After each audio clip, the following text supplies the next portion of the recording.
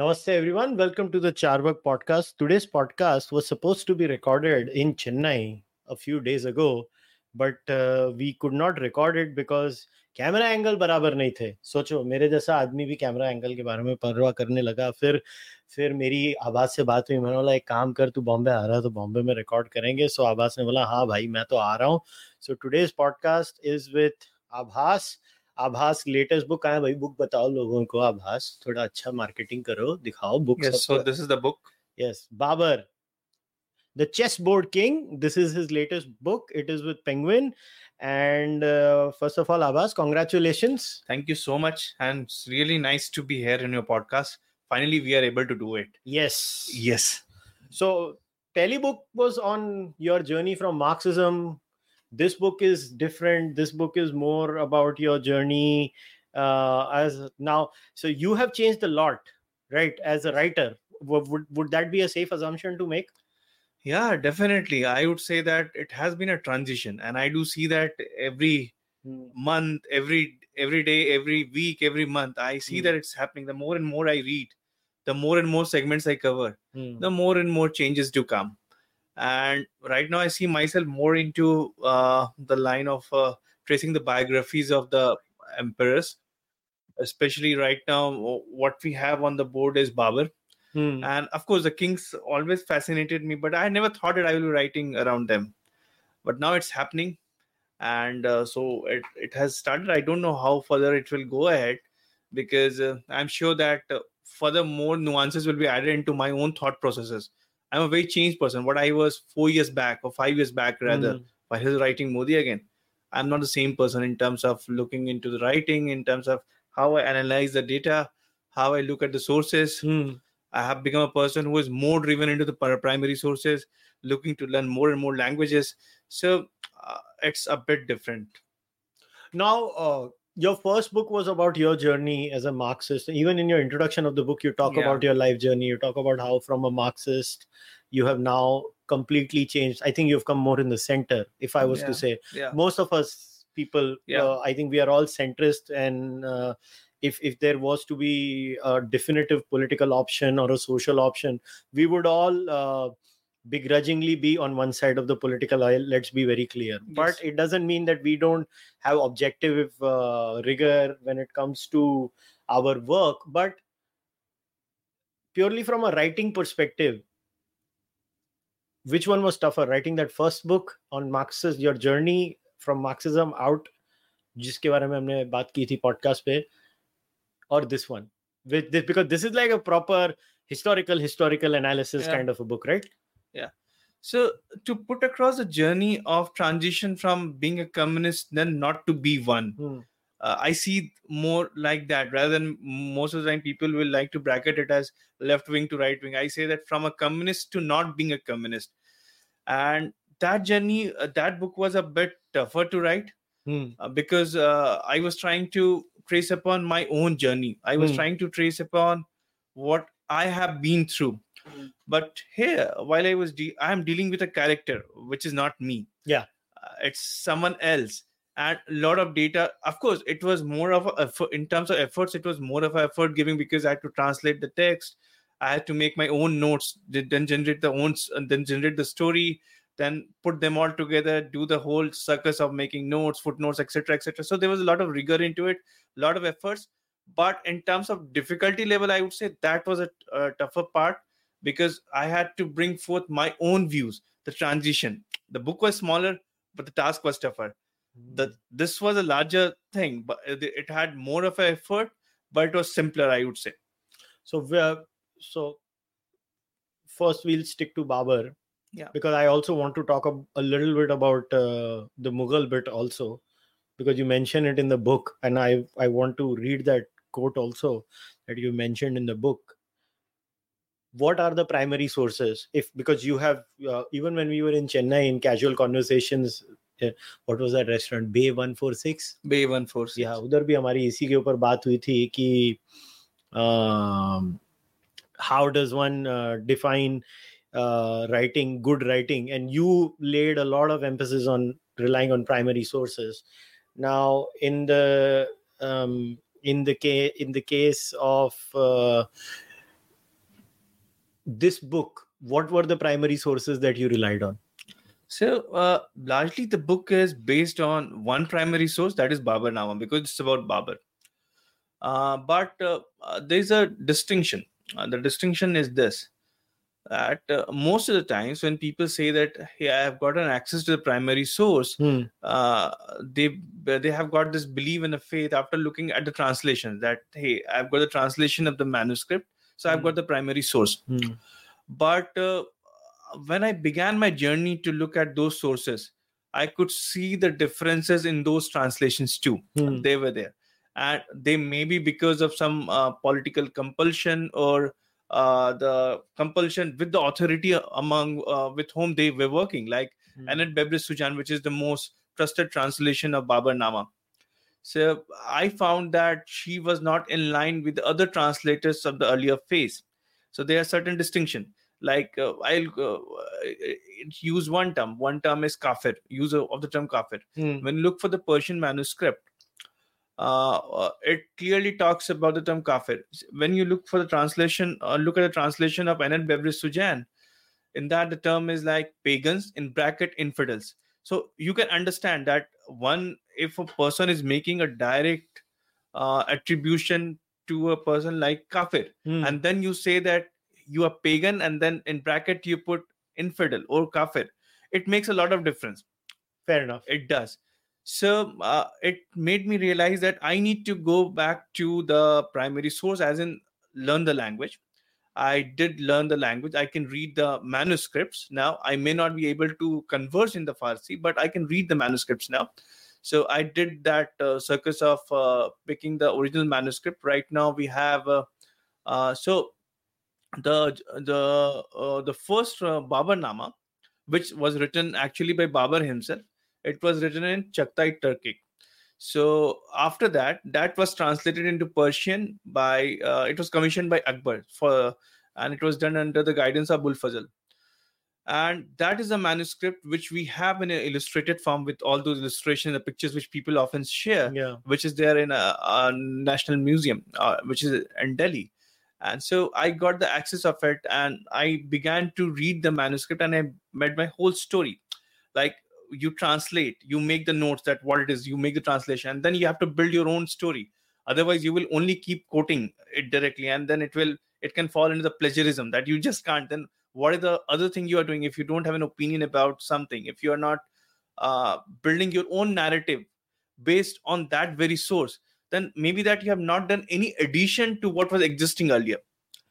So that way, Babur Nama happened to be my primary source.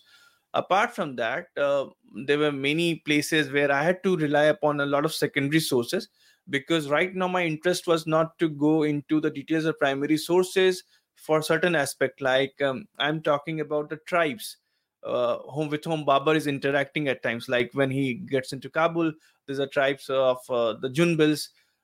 There are he passes through a place called Kafiristan. So I'm giving the history of those tribes. So for that, I relied upon the secondary sources right now, because I didn't see much of a merit to delve into primary source right now, because my subject here was Babur. So those secondary sources came in along with Babur Nama as a primary source, and a bit of tertiary sources, as in a bit of writing of the stalwarts which happened to be in the early 20th centuries. So that largely comprises of my sources for the book. Now, in your book, you talk about something.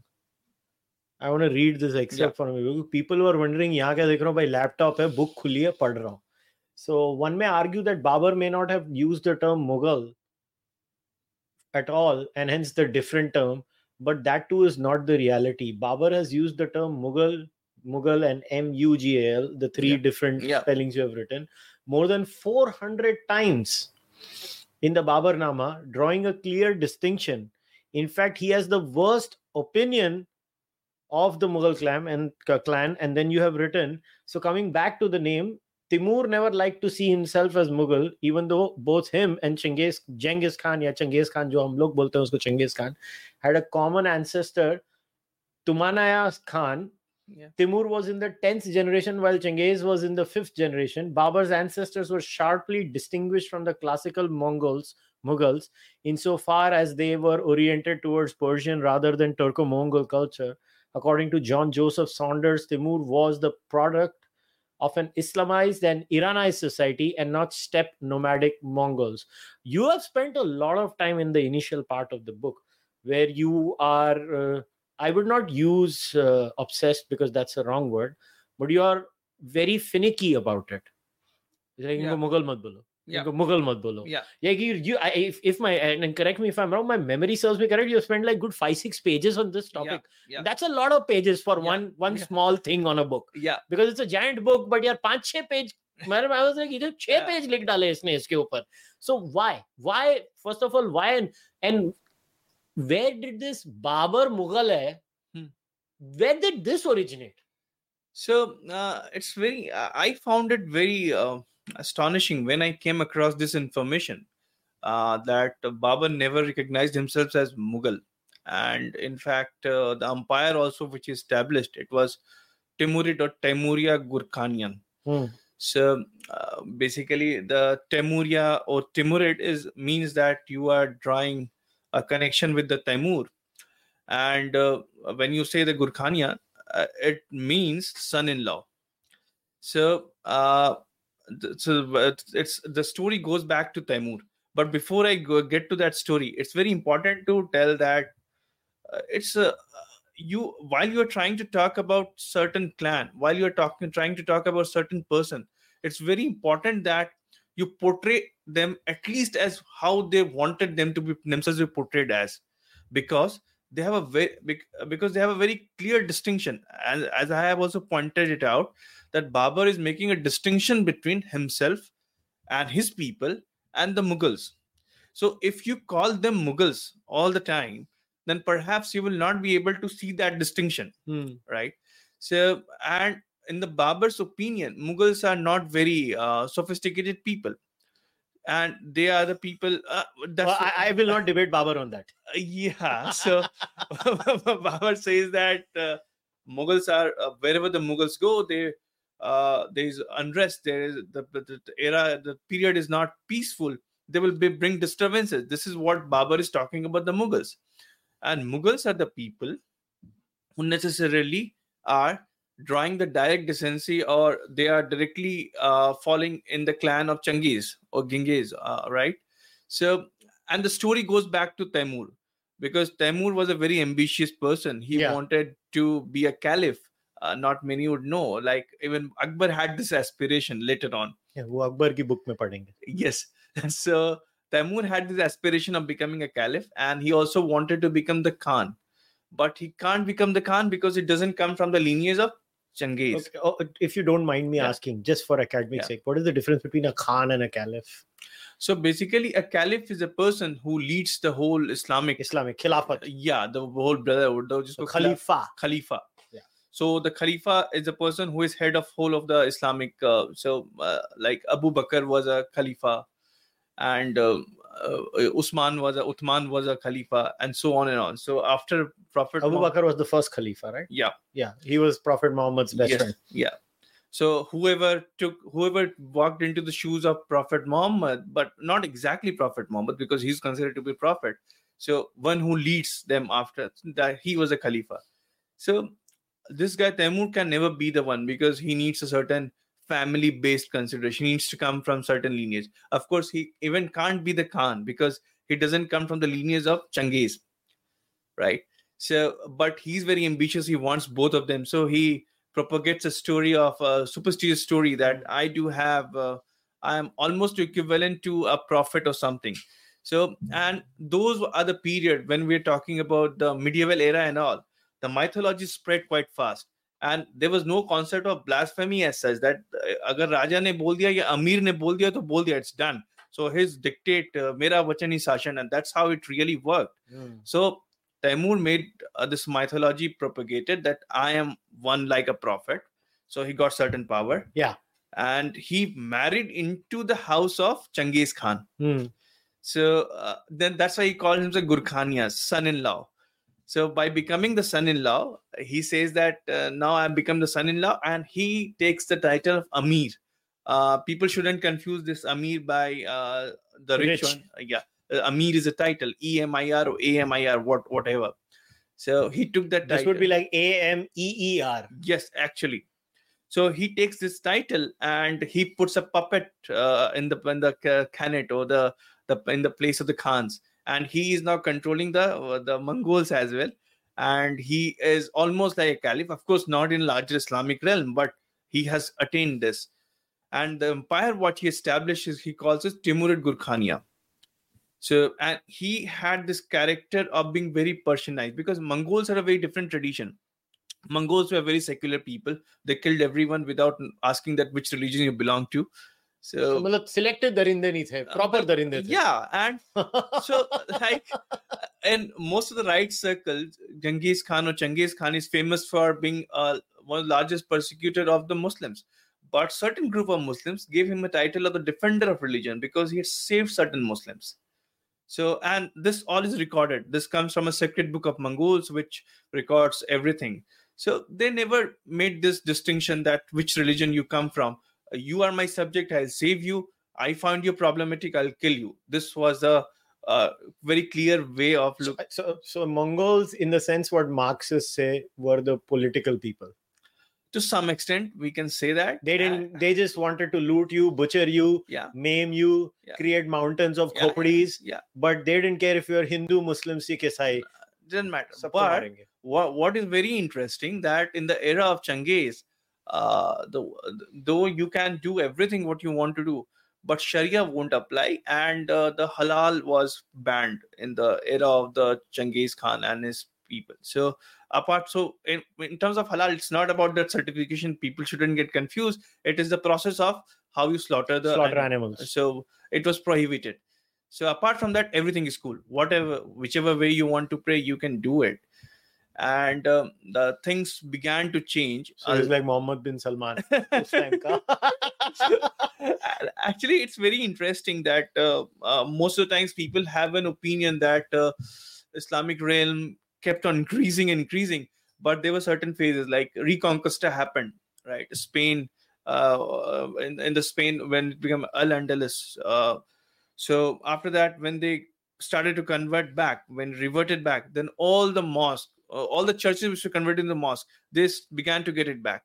And now this was the era in the Mongol period. When we walk further, that's when the Hegelu Khan is going on to ravage the whole Islamic civilization, and Baghdad is sacked entirely. The caliph is killed, and now it has happened. It feels that Islam will cease to exist, because the Mongols were very barbaric, and whatever they would do, and that time the conversion to Islam has not happened. And then the guy comes in, is the brother of Hegelu Khan. His name is Barke Khan. He's a cousin brother, and he happens to be the son of the eldest son of Genghis Khan, who has got converted to Islam. He's the first guy to get converted, and he's converted by a Sufi. And when he gets converted, and when he comes back home, and he observes that my brother Hegelu Khan is going to destroying the places. He has sacked Baghdad entirely. He has killed the caliph or the khalifa, right? So he's very angry, and he talks to his father that I don't like this, and because Islam is a great religion and we shouldn't, and so on and on. But his father says that no Mongol crosses a sword against the other Mongol. So you can't spill the blood. The blood doesn't spill among the Mongol clan. But he doesn't listen, and they go on into the battle, and Hegelu Khan is defeated. And when he is defeated, so Islam and the Islamic civilization and the Mongolia civilization merged, and then the persecution of Christian happens like anything, which I have mentioned in my book. And so basically, when you say that someone is Timurid, so they are very clear about the religious angle. They are very clear about it. Many of them are religious fanatic too. They have the agenda very clear. But the Mongols are the secular people. So there was a guy, Dr. Locke was often compared with Genghis Khan. And there's a certain, Dr. Locke happens to be the guru of Voltaire. So and there's a lot of colonial writing which was seeing Genghis Khan is a great light, because he was very secular, but at the same time he was a great expansionist. He killed, expanded, and was secular. So, and when the Europeans came and they began to write about the people, say Babur, etc., they saw race in it. They didn't see the culture, because by the race they were Mongols at the end of a day. So even while these guys were ruling, they were not calling themselves Timurid. When the Europeans were writing the books about them, they were calling them Mongols, and somehow that carried forward with because we took it from the Europeans. We never read it from the primary sources, so we continue to call them the Mughals. So isn't it that from the mother's side they are one dynasty, and from the father's side they are another dynasty? Yes, right. Yeah, and they wanted themselves to be recognized more by the culture, because by the gene, even, or by the genetics, or by that way, even Taimur is a Mongol, because they have a common ancestor too. Yeah. But he never recognized himself as a Mongol. He recognized himself more as a Persian. So that's why even when the Mughals, or the Timurids rather, came in, their court language was Persian, not anything else. The question always arises, why did they actually choose a Persian, not something else? That was the reason. So was there any so-called Mughal who liked being called Mughal in their entire lineage or history? Yeah, no, not these people. Not these. Babur onwards, no one. In fact, Aurangzeb even didn't recognize himself as Mughal. He recognized himself as Turani. Wow. हमारे historian क्यों मुगल करी जाते हैं? Because we carried from where the Europeans left. And it's not the fault of the left, or even because even the people, so-called people on the right, they were following the references. Yeah, even they call them Mughals, and all the books of the great stalwarts, they have been addressing them. So I thought that it's very important to make this distinction, because the first step is to correct the names, as in how they want to be recognized as. Because if you want to deal with their history, you will come across a lot of Mughal references too. And when we clearly have two different brackets, why not use it? Why do we want to deform it in a different way? Now, one more thing, because you mention it in the book, I'm touching upon it. Nahi to main nahi karta. Okay. But you mention in the introduction, and in fact, I went forward. Now I've come back a few pages. So you have said the tale of the Chandela Rajput king Vidyadhara, and how he altered the advance of Butchikan. Butchikan matlab murtiyan todne wala. Yes. Basically, Mahmud of Ghazni is not known to the world. We are still to be exposed to elaborate details around the warriors like Martanda Varma, under whose leadership the European powers were crushed by an Asian power for the first time. Now, why I mention this is that you spoke about Islam was not always winning. Yeah. There have been big chunks in Islam's conquest, or Islamism's conquest, if I was to use the proper technically correct word, Islamism's conquest, where they've lost. Now, even if you look at the role of Islamism in India with वो पहले वाला कौन था जिसकी मरने की दो story है यार, इब्न कासिम.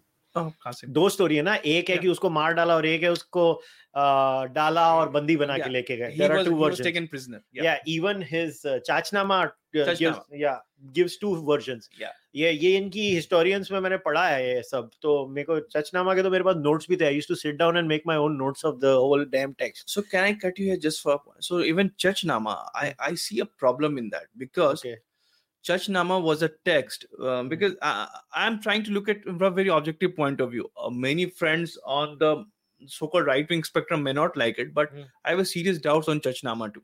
वो फरिश्ता का? It's not by Farishta. It was Chachnama appeared earlier. I have forgot the name of the author of it.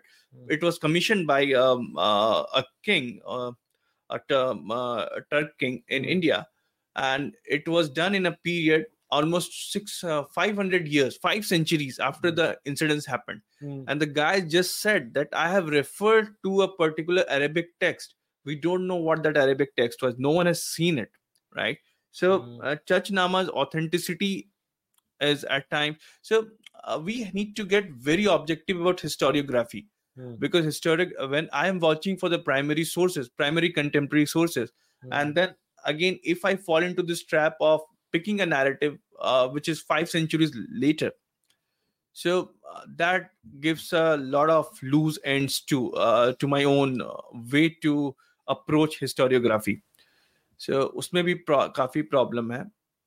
And al-Balduri wrote for the first time about the Qasim, and he did it in 892 or 893, and it is happening again 180 years after the said incidents. So there are, I'm not saying this may not have happened. I am certainly have a belief that this would have happened, but perhaps we don't exactly know that how it happened. That's why we have this contradictions of stories too. Yeah, because the Chachnama itself mentions two versions of death of what happened to Qasim. Yeah, and Qasim is not a big guy in al-Balduri's text. He becomes a big guy in Chachnama, which appears after 5th century.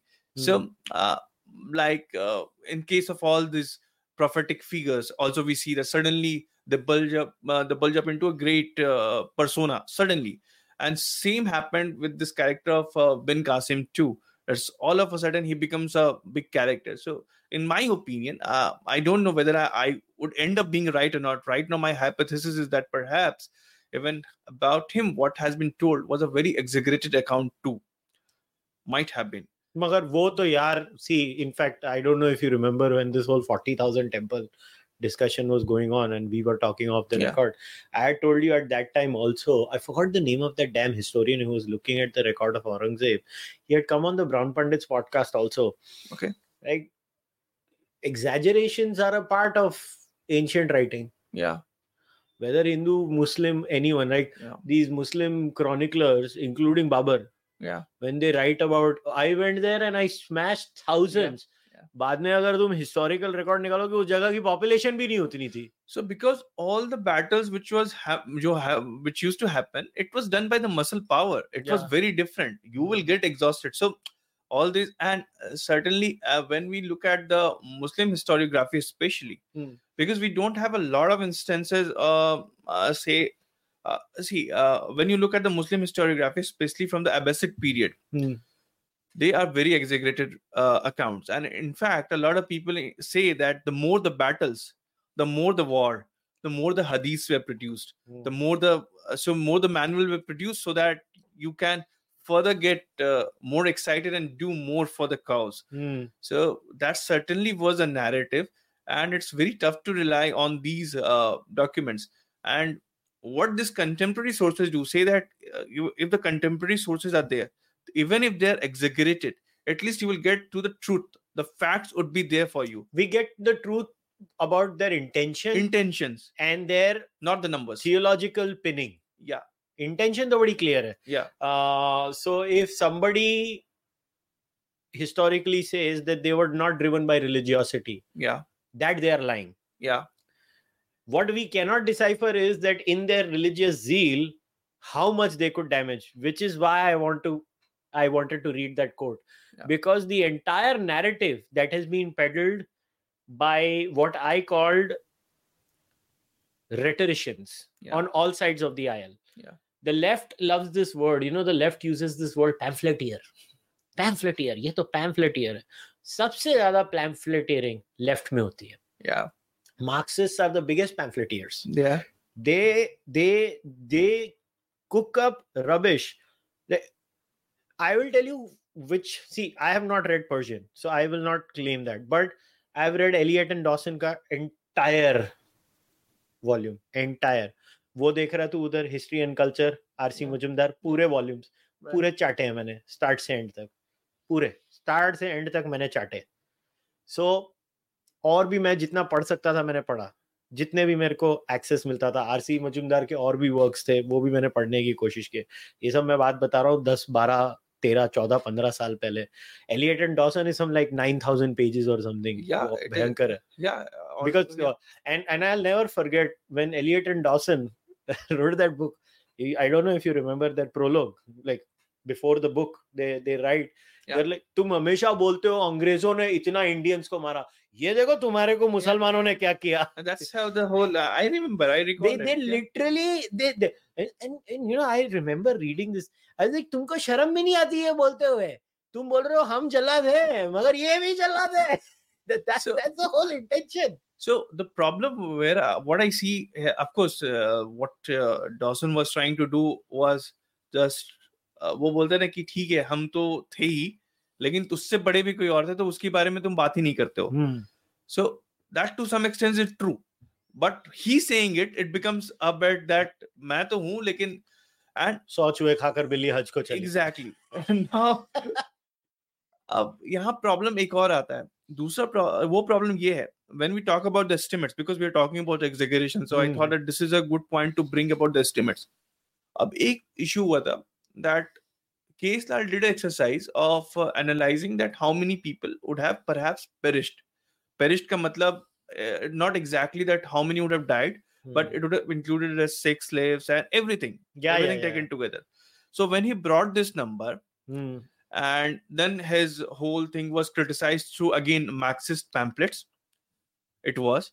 So he said that ये early 50s या मैं भूल गया हूँ. 70s में 70s में it came in 70s 74 में, and in 75 Irfan Habib did a whole it was not a ये वो डॉक्टर इरफान हबीब, ये वाले इरफान हबीब नए वाले नहीं पुराने वाले अयोध्या वाले, the OG, the original pamphlet. yes Ayodhya वाले वो इंस्क्रिप्शन का हर चीज में उन्हीं की कालाकांडी होती है. हाँ. So the rejoinder, he brought, it was not a rejoinder, but it was just name calling to K.S. Lal. But K.S. Lal did a rejoinder. He said that I am doing an estimate based on what they are saying. They, as in the Muslim historians themselves, this is an estimate. Estimate is not a factual number. If you have a problem, you do your math, come with an estimate, we can talk about it. But without an estimate, you can't blame me that I have done a right thing or wrong thing. You should come up with an estimate. I'm not claiming to be the righteous one. That maybe I don't agree with the K.S. Lal number. I just don't find it digestible. It can be, but the point is that someone asked me once that why are you quoting Angus Madison because there's issues in terms of how he has calculated GDP based on population. But my point was that if you are trying to build a narrative, just like if you are giving a narrative that in the Mughal period or the Timurid period, the GDP share of Bharat was 25%, then I will certainly bring Angus Madison, which says that in 1000 it was 28% and in 180 it was 32%. I may agree or disagree to it. I'm not saying that I'm completely aligning to his views. So if you're trying to counter something, you will have to produce certain work to counter it. Just the rhetoric can't help for the academic cause. And somewhere left has lost the battle in that. Yeah, I won't say that all the time their intention. Of course, there are many times, like if you read the works of Muhammad Irfan Habib's father, Muhammad Habib, you will see that intentions can be very clearly seen, that where he's all the praise even to Ghazni, and he just of course he has not been as terrible as Dr. Irfan Habib, but still he's singing apologia for Ghazni, that we bring some causes that why he did so and all. But yeah, unless you do some work on it, you don't unless you don't bring an estimate, unless you don't do your own job about it, you can't blame others that why they have done this. And my problem with this entire thing is also whitewashes the efforts of Hindu communities to fight against him. Like Ibn Qasim comes on 600 something or 720, जो भी है 712 727 ऐसा ही कुछ date है, ठीक है, वो तभी आता है. मगर गजनी गौरी तो 1100 का आता है ना. 1100 का आता है ना, तो बीच में 400 साल 400 साल 400 years. अभी वो लोग डांडिया तो नहीं खेल रहे थे ना. वो लोग आते थे और हम इनको मारते थे और ये लोग वापस जाते थे. Now the biggest problem is हमारे पूरे रिकॉर्ड कीपिंग में हमने कोई बात ही नहीं की उसके बारे में. वो अशोका ग्रेट है, अकबर दीने इलाई. मेरे को कोई अकबर से इतनी पर्सनल घिन भी नहीं है, मैं फॉर द रिकॉर्ड स्टेट करना चाहता हूँ. मैं तुझे कितनी बार बोल चुका हूँ, मुझे इतनी घिन नहीं है अकबर से. मेरी घिन स्टार्ट और एंड औरंगजेब पे होती है. मेरी उधर ही खत्म होती है. बाकी मैं इतना, जबकि I know you have shown in your book, you have shown Jahangir to be, मतलब he was काफी दरिंदा है वो. So I am sure that the work on Jahangir, the day it sees the light, it will, because I was not knowing much about it, and it all happens that when we open up the documents, then the things come up. And the best thing about the people, like I see myself as a very rationalist person. So what happens that I am not into a person worshipping. वो क्या होता है कि अगर मुझे fact मिल गया उसके खिलाफ, so I am done. ठीक है, वो सही है, वो तथ्य से ऊपर कुछ नहीं है, because history owes to none but to the truth, right? Truth and to the people of that era. आपको उनकी कहानी सत्य में से बतानी है. So that's how it needs to be. And many times people get emotionally tied up into the characters. He or she can be anyone. This character can be anybody. It can be an Indian character, or it can be a character from Central Asia.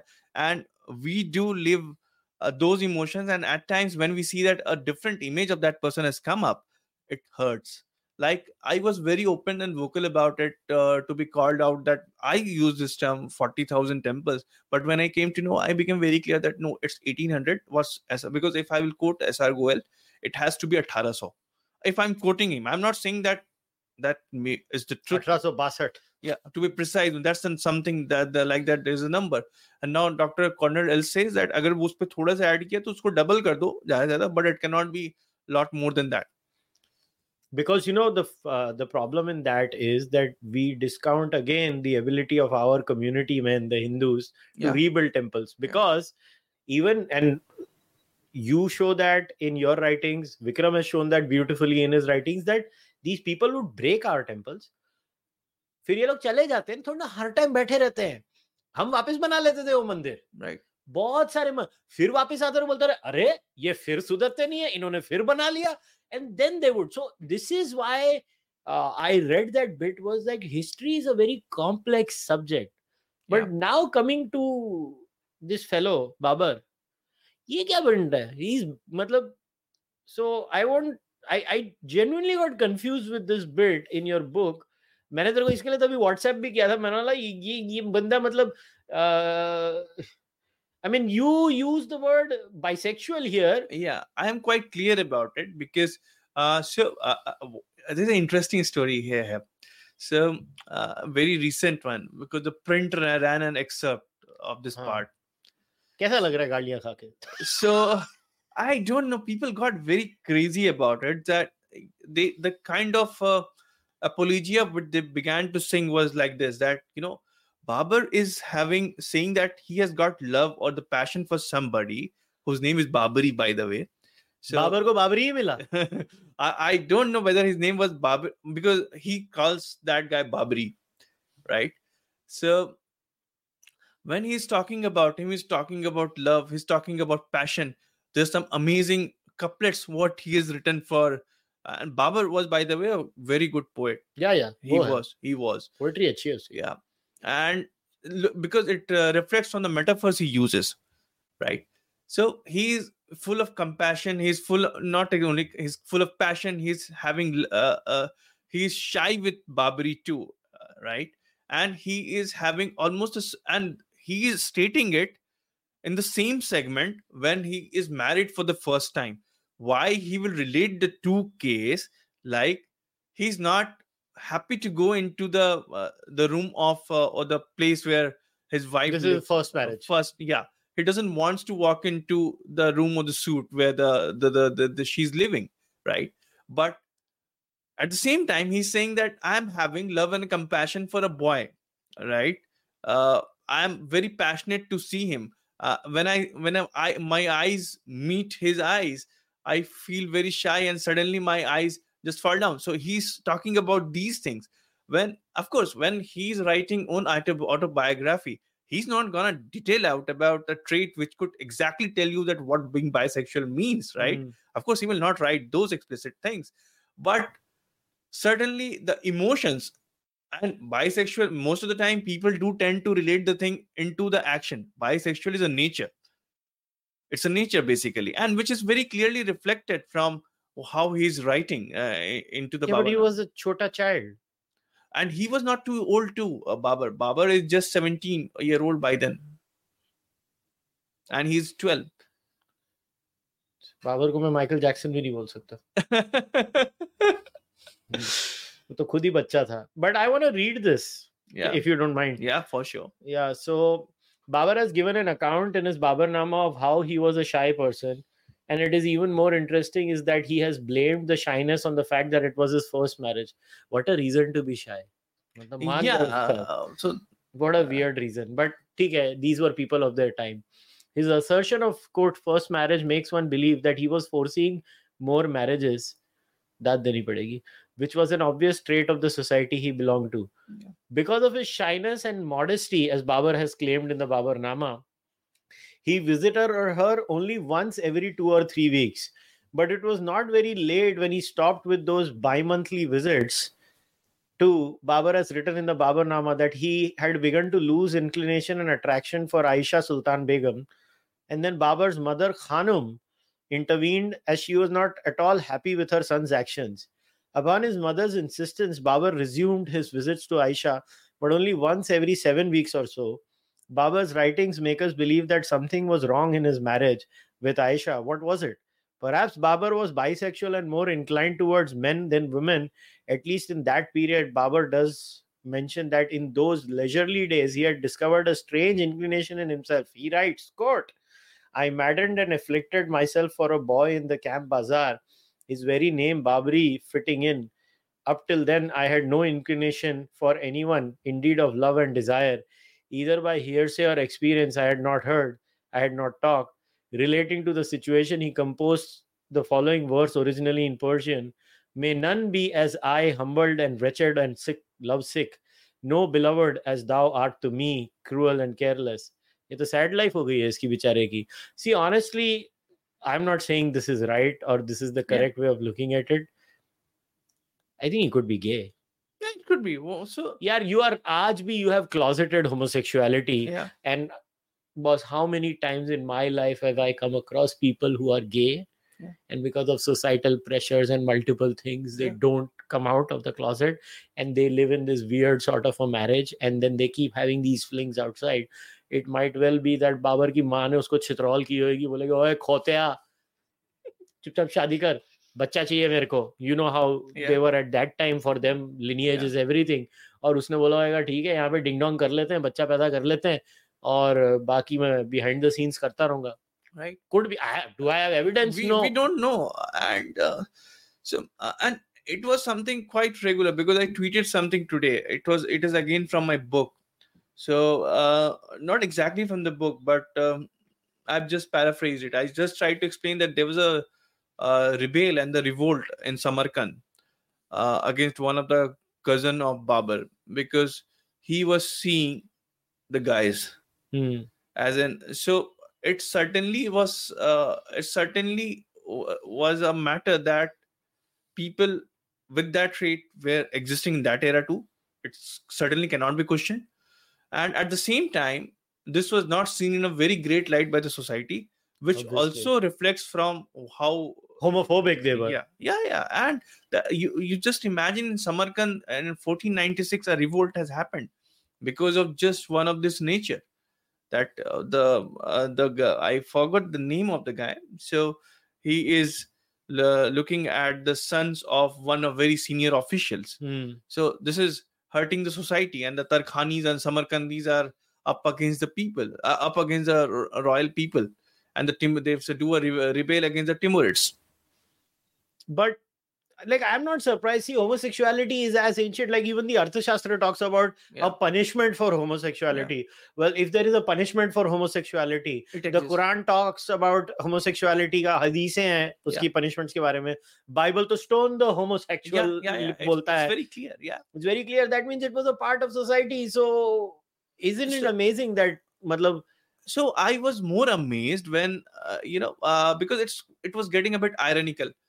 At a point, I was trying to see a great poet in Babur, and because the excerpt which was put across in the print, that also had that couplet written. So that is expressing that how good a poet Babur was. It's beautiful poetry, actually. Yeah.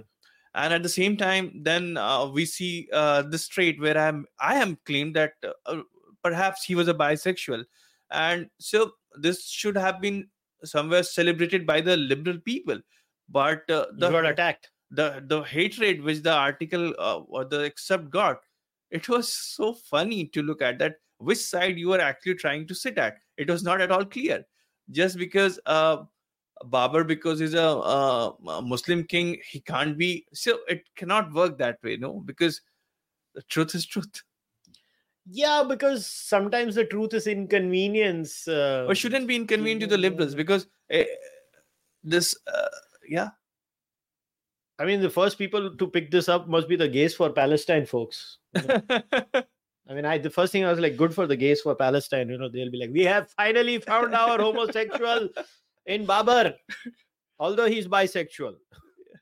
So LGBT के तो rainbow में तो आ ही जाता है ना coalition में. And I personally am like, fine.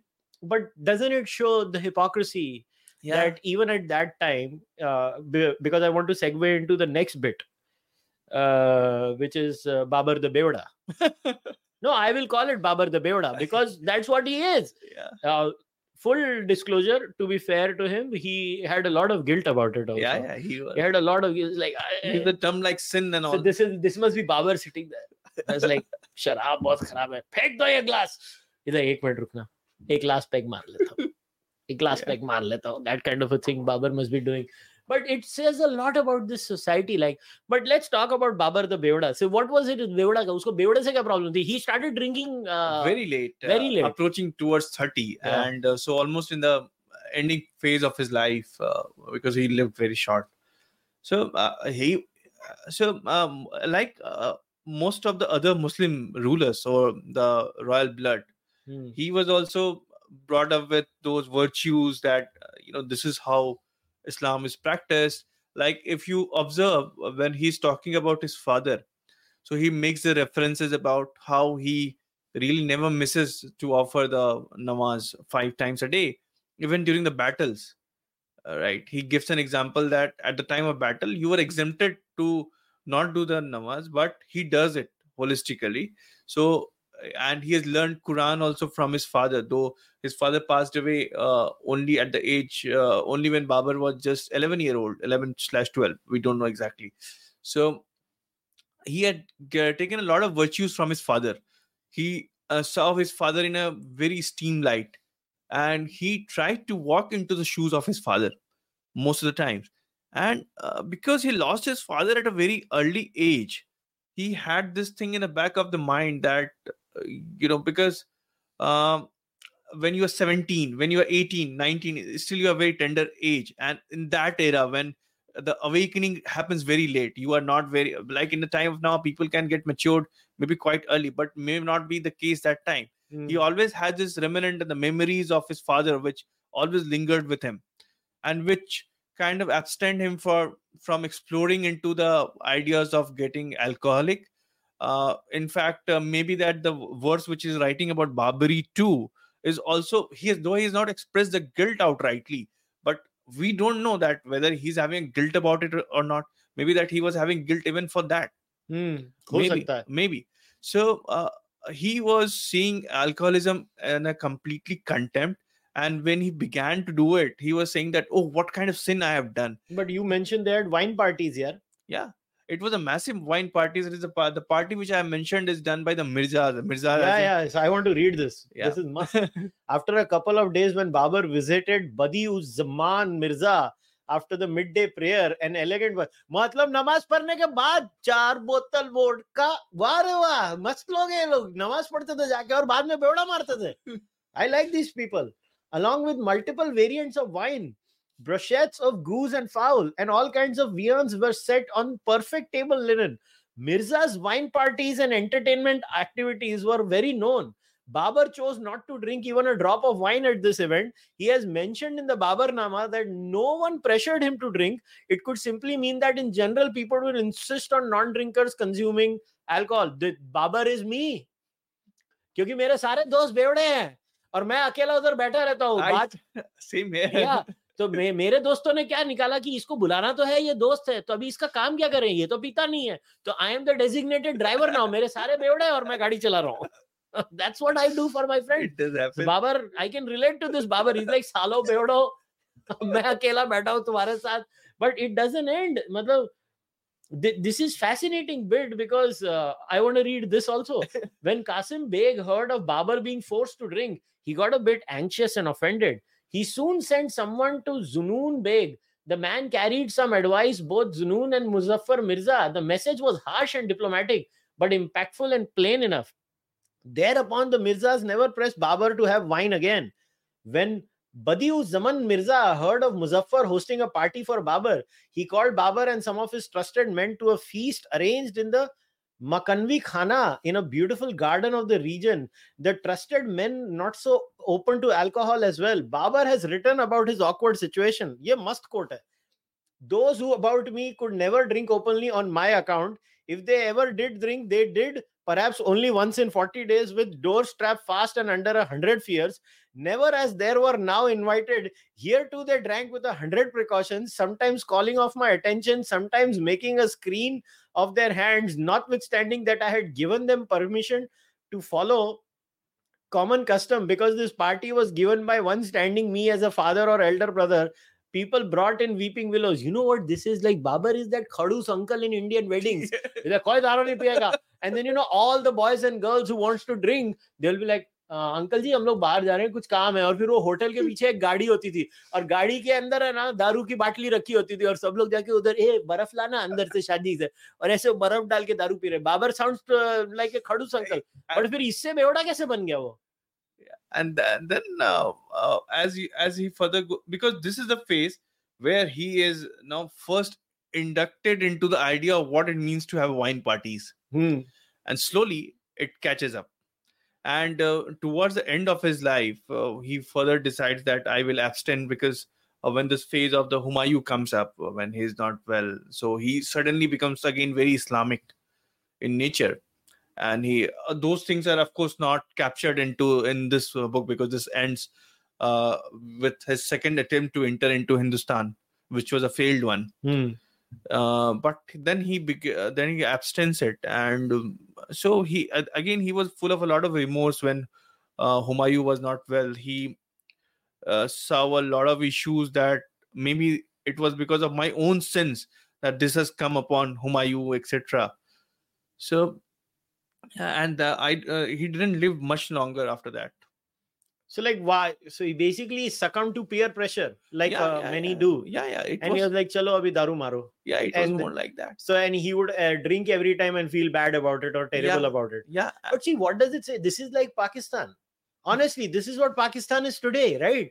Pakistan. I talk to so many Pakistanis who drink, man. Pakistan. I'm not talking about Pakistanis outside Pakistan. I'm talking about Pakistanis in Pakistan. साले उधर बैठ के बेवड़ा मारते हैं. Army का कोई ऐसा general नहीं होगा जो बेवड़ा नहीं मारता. आर्मी तो इज नोन फॉर दारूबाजी. They are known. वो एक पाकिस्तान का एक फेमस रीडर है यार, उसका लीडर है, उसका नाम भूल गया. उसने अपनी एक स्पीच में बोला था, हाँ मैं शराबी हूँ, तुम्हारे जैसे खोता नहीं चूसता. पता नहीं कौन था एक लीडर, वो चेक करना मेरे को. तो वो ये मतलब this is so apropos of Islamic societies, because alcohol is the biggest sin in those societies. And it's ironical because you and I both don't drink and we are still fine with people who drink around us. I mean, I don't care. But I mean, Islamic societies are so weird. But like, how did you react when you found out ye to bevda hai?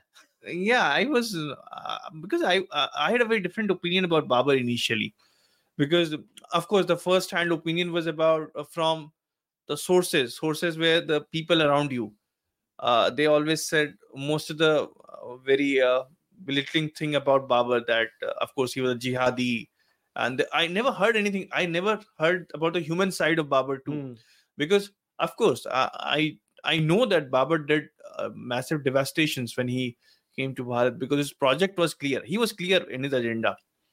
When we touch upon the epilogue part of it, where I have mentioned that he saw himself third in the line after Ghazni and Gori. Yeah. So he is clear what he's supposed to do. He always referred to the unfinished agenda of Taimur. Yeah. So which comes from the biographer Yazdi, who writes that it was to Islamize the whole of the world because it is a dictate by the Prophet Muhammad. So he has to do it.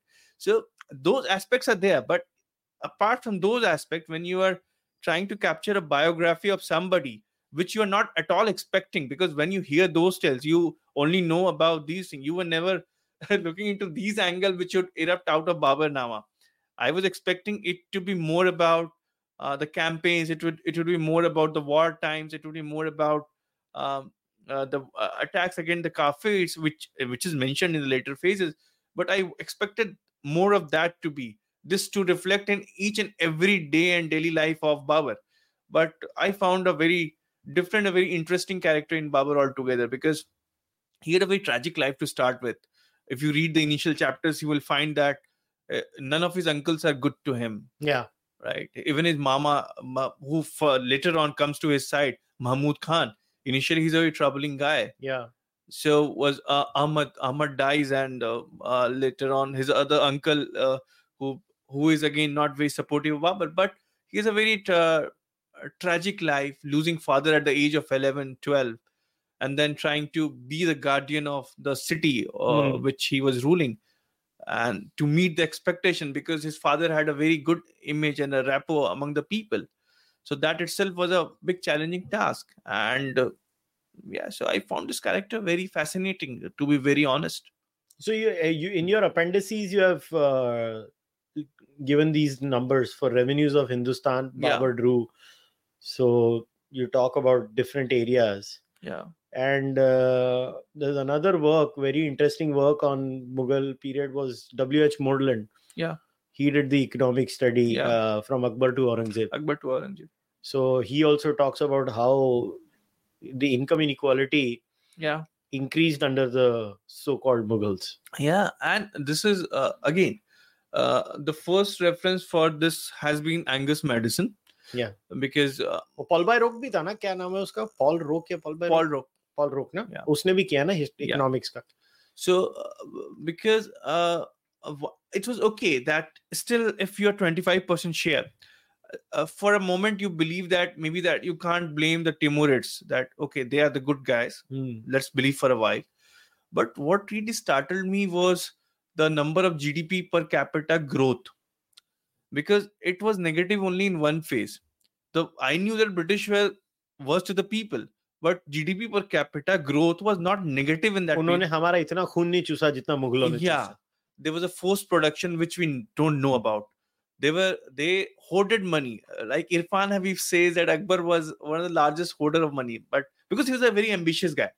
Akbar had a very different. He's very different in the league among all of the people.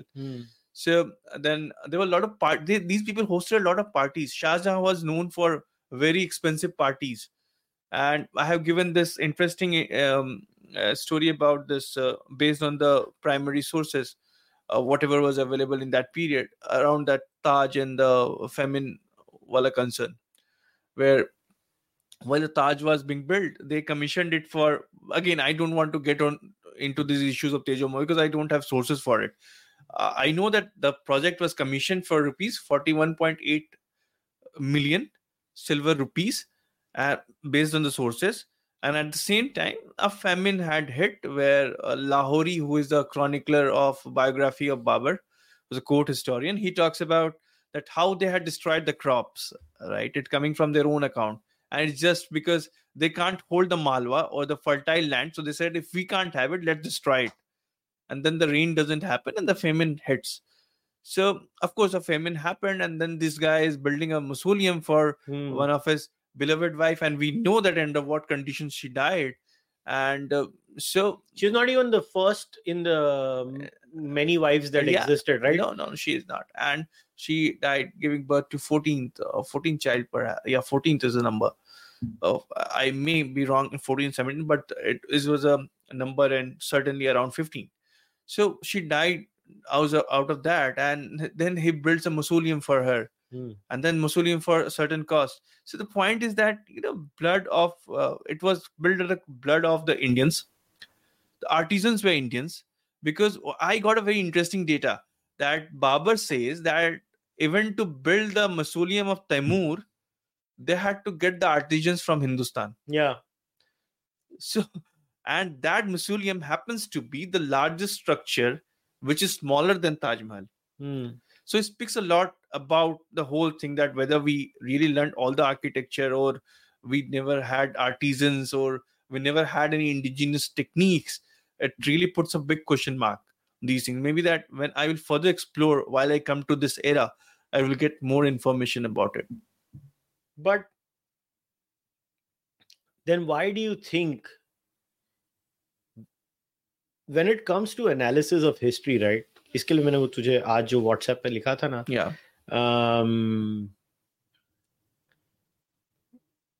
with every historical figure, whether it's Babur, I think Aurangzeb में, like I'm very certain कि he was a परम घटिया किस्म का इंसान. There is no debate. But Akbar at an early stage of his life was very different. Yeah. And the latter half of his life, the second half of his life, last 30% of the... Yeah, he was very different person. Yeah. Now people change. Yeah. People change due to personal transformations. People change due to political inclinations. People change because political inclination and personal transformation दोनों हो सकता है. And ambitions. कुछ भी हो सकता है. Yeah. But the point is, these are like Aurangzeb was so good. He was like, no, तुम मेरे से सिर्फ नफरत करो. मैं इतना खराब आदमी हूँ, मेरे से बिंदा. But the problem we have when we analyze these figures, what I appreciate in this book is you've humanized Babur. It's a very good thing. You have shown, भाई बाद में दारू भी पीना शुरू हो गया. He swung both ways. Yeah. And it was fine. I mean, I think it actually helps Babur if you're a liberal. Yeah. It actually helps Babur. It doesn't actually, you've actually humanized him and shown as just another elite thug who had religious zealotry when he needed it. Yeah. And whenever he did not need it, जाके कोने में मार लो. Yeah. It was literally like that. But आज की date में this pick and choose, and I'm not saying the Marxists do it. I mean, so-called हमारी side भी यही घटियापन करती है. मतलब they will pick up the worst verses. It's like, how do we analyze these people? I have always wondered, how do we analyze these people today when we look at them? Like I said, I appreciate Aurangzeb a lot because he makes it so easy to dislike him. Yeah. Yeah, and all these characters have so many nuances. And so in my first book launch itself, I had made a point very clear that this book will not please right wing or left wing, because right wing or left wing needs political masala. That's how you become right or left. But this book is entirely a history wing project. Yes. So what it does is that it is a very objective biography of a man called Babur, in which I try to cater to each and every nuance, each and every layer which he had in his life. And it is very important because a biography cannot be, or else it cannot be biography, or else the book could have been a jihadi project of Babur. So I'm not saying that project cannot happen. Someone can do this. But if I have taken the objective of looking into this character in whole totality or whole entirety. So in fact, when Jadunath Sarkar also wrote about the people, he tried to be very objective. Yeah. It's very obvious that when you say, for example, you choose Aurangzeb, and Aurangzeb has done certain things that even if he would have done, say, 5 good things, it doesn't matter. Because even if you have committed a murder, or if you committed a sin like that, it's done, right? You can't say that I did a murder, but okay, I have also done 100 good projects. It doesn't matter. A murder is enough to really... So when we are dealing with these characters like Babur, when we are dealing with these characters like Akbar, when we are dealing with characters like Jahangir or Ashok, anybody for that matter. So if you put all the colors, those colors will add by their own virtue, will come out, that which will automatically gets highlighted. You need not work over it. वो पूरा slate आपके सामने आ जाएगा. आप उसको canvas को देख करके बता सकते हो कि वो इंसान कैसा था भारत के कंटेक्स्ट में, वो इंसान कैसा था समरकंद के कंटेक्स्ट में. And every place will have a very different context and a story to tell and relate to that person. And this part you काफी डिटेल में you mentioned Samarkand. Yeah. Post, pre. Yeah. And because those were very important to analyze that what kind of society this kind of guy was living in. And I'm sure that readers might get confused at times, because even I was confused. There's so many characters. And when you are working on a project through the primary sources, you just are not able to pick and choose many of the times. It becomes very tough to really choose that what I want to reject. I choose not to reject most of the thing. I have taken it all, what Babur has said. Like in Hadith, for example, Bukhari said that I was given 6 lakh verses, but I choose to write around 6,000 or 7,000. I wrote just 98 I wrote just 2% of the 100%. So but we cannot do an objective biography. We have to choose all of them. So I'm sure that readers might find it a bit challenging to reconnect with all the characters, but it was important to be brought in the way it has been. Fair enough. Now let's take a few questions by our live viewers who are very much okay. I'll start putting it on the screen so that it's easier to read. Many intellectuals such as Rameshwar Mishra, Pankaj says Akbar's father was Rana Varsal of Umarkot. I want your thoughts on this statement. No, this someone else had also asked about it over Twitter long back, but I right away had dismissed it, saying that there is no evidence for it because the Humayun was. They make a case that Humayun was away, and then but that's not true. If one looks at the whole chronology, it gets nullified. It's not true. Okay, so it's pretty much not possible. Babur said country ruled by Mongols is worse than hell. Many Maulvis say Temur was not a Muslim. Sir, I want your thoughts on this. See, I can't speak on the part of the Maulvis, but one thing is very clear that Temur recognized himself as a Muslim. So if you say that he's not a Muslim, so it doesn't make sense because he was clear what he's doing and his agendas were very clear. And as per the Islamic doctrine, it is that if you do hundreds of sins, okay, which is un-Islamic, but for the larger good, if you are there to establish your own caliphate and you are able to do it to spread Islamism, then you are done. So every other sin which you have committed will just get washed away as per the doctrine. So it does. So no one can recognize Temur as. I want to know that which Maulvi says that Temur was not a Muslim. So someone says Babur supports LGBT rights. Yeah, he does. Yeah, he had no option. The other person has said Babur was not a Mughal or Mongol. He was a Digambar who rose against Protestant Brahmins. Shabash, shabash, shabash, shabash. Very good. But then, how do we? I know you're writing a second part about Babur also, but then you've been very open that you appreciate Babur's poetry writing skills. Let's maybe the final section can be what else could you appreciate about Babur? Because in the very beginning of the book, you have said reading about Babur actually made me humanize the man far more. Yeah. And one aspect was certainly his poetry and his poetic skills, which is just fabulous. And I just fell for it. It is really beautiful.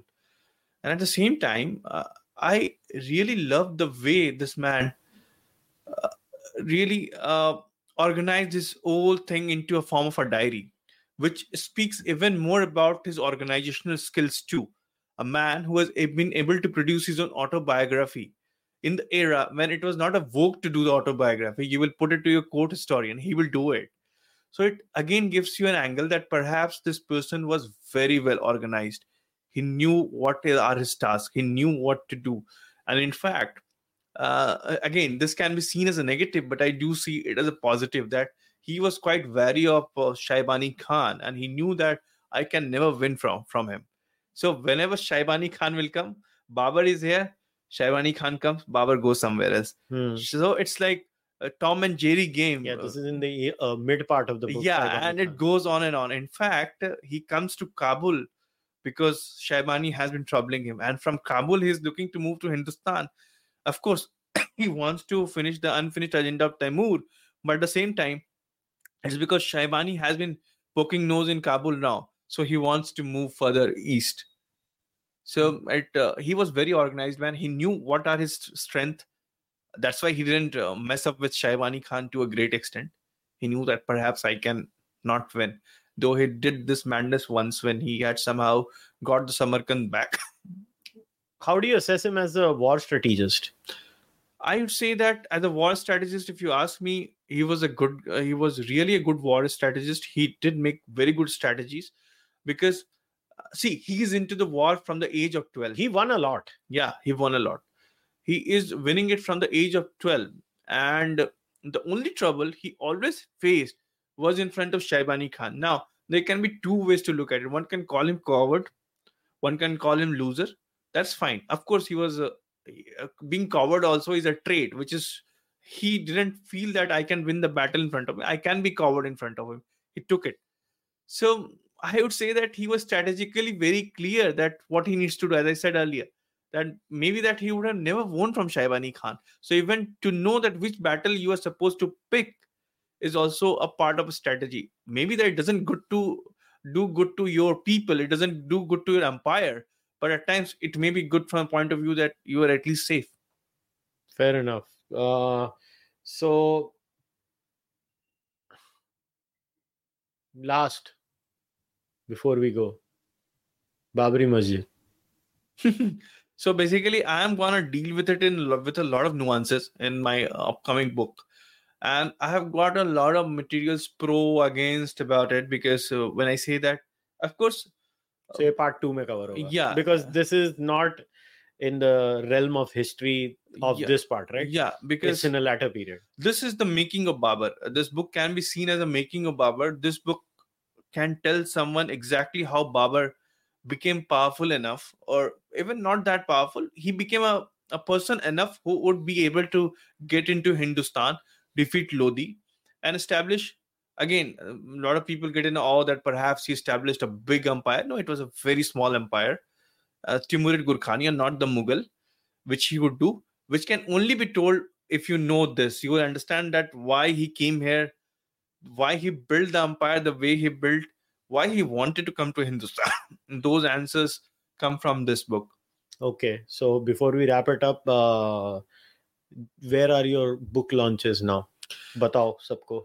So I'm looking to cover the city of Mumbai, and it's from next month onwards. Okay. So right now I'm not on a spree of covering up the online sectors like the podcast, the getting the new channels, etc., etc. And again, the launching spree will start from April. This was strategically done because I wanted the people to have read the book by then, so that a few people also are there in the launch where we can discuss the book a bit more, rather than me just unveiling the book and just saying some good things about the book and people saying good things about me, so that we can have some argument, some cross questioning. We can have certain. It's actually a better idea intellectually. Yeah. So then my book will meet its objective, because this book is just not written to gain certain claps. Fair enough. Yeah. So next month Mumbai, Delhi mein kar rahe ho? Yeah, Delhi would be there on the trot, and Bangalore obviously. Bangalore is done. Bangalore's done. Yeah, that one, because I wanted to do it early, because it's the home, my home. I stay there, I live there, so I thought that let's start from there, then take a break for a month and a half, and then resume again. So whenever you start, obviously there will be book signings, I'm assuming, in the launches, right? Yeah. Okay. And also I will be doing some small book signings in small bookstores. Like day after tomorrow, I'll be in Pune. I will be signing a Empire store or something. Okay. I will put a Twitter about it. Okay. A very small store. So, but I just I'm looking at the opportunity. Whichever bookstore gives me opportunity, I'll go drop down there, sign, and if people come across, I am open to discuss. And they other people who have brought the book from Amazon or something, I'm very free, open to meet them in a particular designated places. Even if they want to call me somewhere altogether, I'm open to come and interact. Okay, great. So guys, before we wrap it up, I just want to remind everyone, in the description you will have Abbas's Twitter handle. So if you want to know what's where Abbas is going to be as far as in regards to the book is concerned, follow him on social media. You can go follow him, and he keeps on updating all the time. Also, I've left the Amazon link to buy his book. I think Kindle copy aa gayi na, Abbas? Yes, the Kindle copy aa gayi na. So if I mean, especially for this is Penguin, so आप लोगों को तो बाहर भी मिलेगी ना ये book. Penguin has an international publication. They are not selling it outside. Okay, right, so बाहर वालों के लिए Kindle. बाहर वालों Kindle, and Garuda is selling it for the Garuda's bookstore is making book available outside India too. Okay, so outside India होने वाली है. हो गई है. Garuda is selling. So you just go on Garuda Prakashan and you can order this book, and it will be shipped all across all across anywhere in the world. So because I have a very big outside India listener base, so वो लोग बोलते हैं कि हमको कैसे मिलेगी. तो भैया किंडल से खरीद सकते हो, या ये गरुड़ा प्रकाशन की website पे जाके ले लेना. Abbas, this was a fantastic read. I had a lot of fun reading this. तो दिखाओ जरा मुझे वापस कॉपी. So भैया ये है बुक. जाओ, अगर हार्ड कॉपी लेनी है तो इसकी हार्ड कॉपी लेना. ये किताब की, it's a wonderful cover by the way, I have to say. It's been blurbed by Amish, Vikram, Ashwin. The great Vivek Dev Roy has blurbed the book. So I would highly recommend all of you to buy this book. And Abbas, all the best. It has always been a pleasure to talk to you. You are one of those rare people who actually use rationality, which is very rare for the Indian non-left. Because we have a serious rationality crisis. So I always say this to Vikram. I was like, ऐसे microscope लेके ढूंढना पड़ता है लोगों को जिनकी books को मैं सोच के डरता हूँ मैं प्रमोट करने के लिए. बट तुम्हारे साथ, विक्रम के साथ, कुछ लोगों के साथ ऐसा डर नहीं लगता है कि उनकी बुक प्रमोट कर सकते हैं. So I wish you all the best. I look forward to part 2 now. Thank you. We are looking to release it on Jan 22, 2025. So let's see. Very good. मेरे को भेज देना, मैं पढ़ लूंगा. So guys, we'll wrap up now. Once again, you can follow him on Twitter, buy the book. If you are outside India, go on Garuda Prakashan. They will give you the book outside India. And if you want to support me, the Charvak podcast, you can become a member. Whether on Patreon, on YouTube, or on Fanmo, go join the membership program. Somebody had asked, कुशल भाई आपकी book कब आएगी? आज की podcast में भी भैया मेरी बुक ऐसा है कि ये महीने वो type setting, first round, second round, reading जो भी होता है वो प्रूफ रीडिंग करना, और बुक प्रिंट में चले जाएगी ये महीने. अप्रैल फर्स्ट वीक तक बुक आ जाएगी बाहर. जब आएगी मैं अनाउंस कर दूंगा, तब आप लोग ले लेना. और अगर चारवक पॉडकास्ट की मर्चेंडाइज लेनी है तो वो खरीदने जाने के लिए आपको kushalmehra.com पे जाना पड़ेगा. And if you can't do anything and just want to watch the content, fine, just like this video, leave the comment in the comment section, subscribe to the Charvak podcast channel. If you're an audio listener, leave a rating on your audio platform. This is all I can ask for. उससे ज़्यादा मैं कुछ नहीं दे सकता. वैसे गालियाँ जरूर दो. गालियाँ दोगे अगर कमेंट सेक्शन में तो एल्गोरिदम में बड़ी मदद होती. तो जी खोल के गालियाँ देना बाबर को, मुझे कुछ फर्क नहीं पड़ता. मेरे को नहीं देना, वो एक्चुअली मुझे भी दे देना, मुझे उससे भी कुछ फर्क नहीं पड़ता है. And today's podcast we are not going to end by the regular ending music. I had kept the greatest clip in the history of humanity. And just for the record, this podcast is not sponsored by Dabur. This book is about Babur, but I want to end today's podcast with this. I will see you guys again with another discussion. Take care. Tata bye.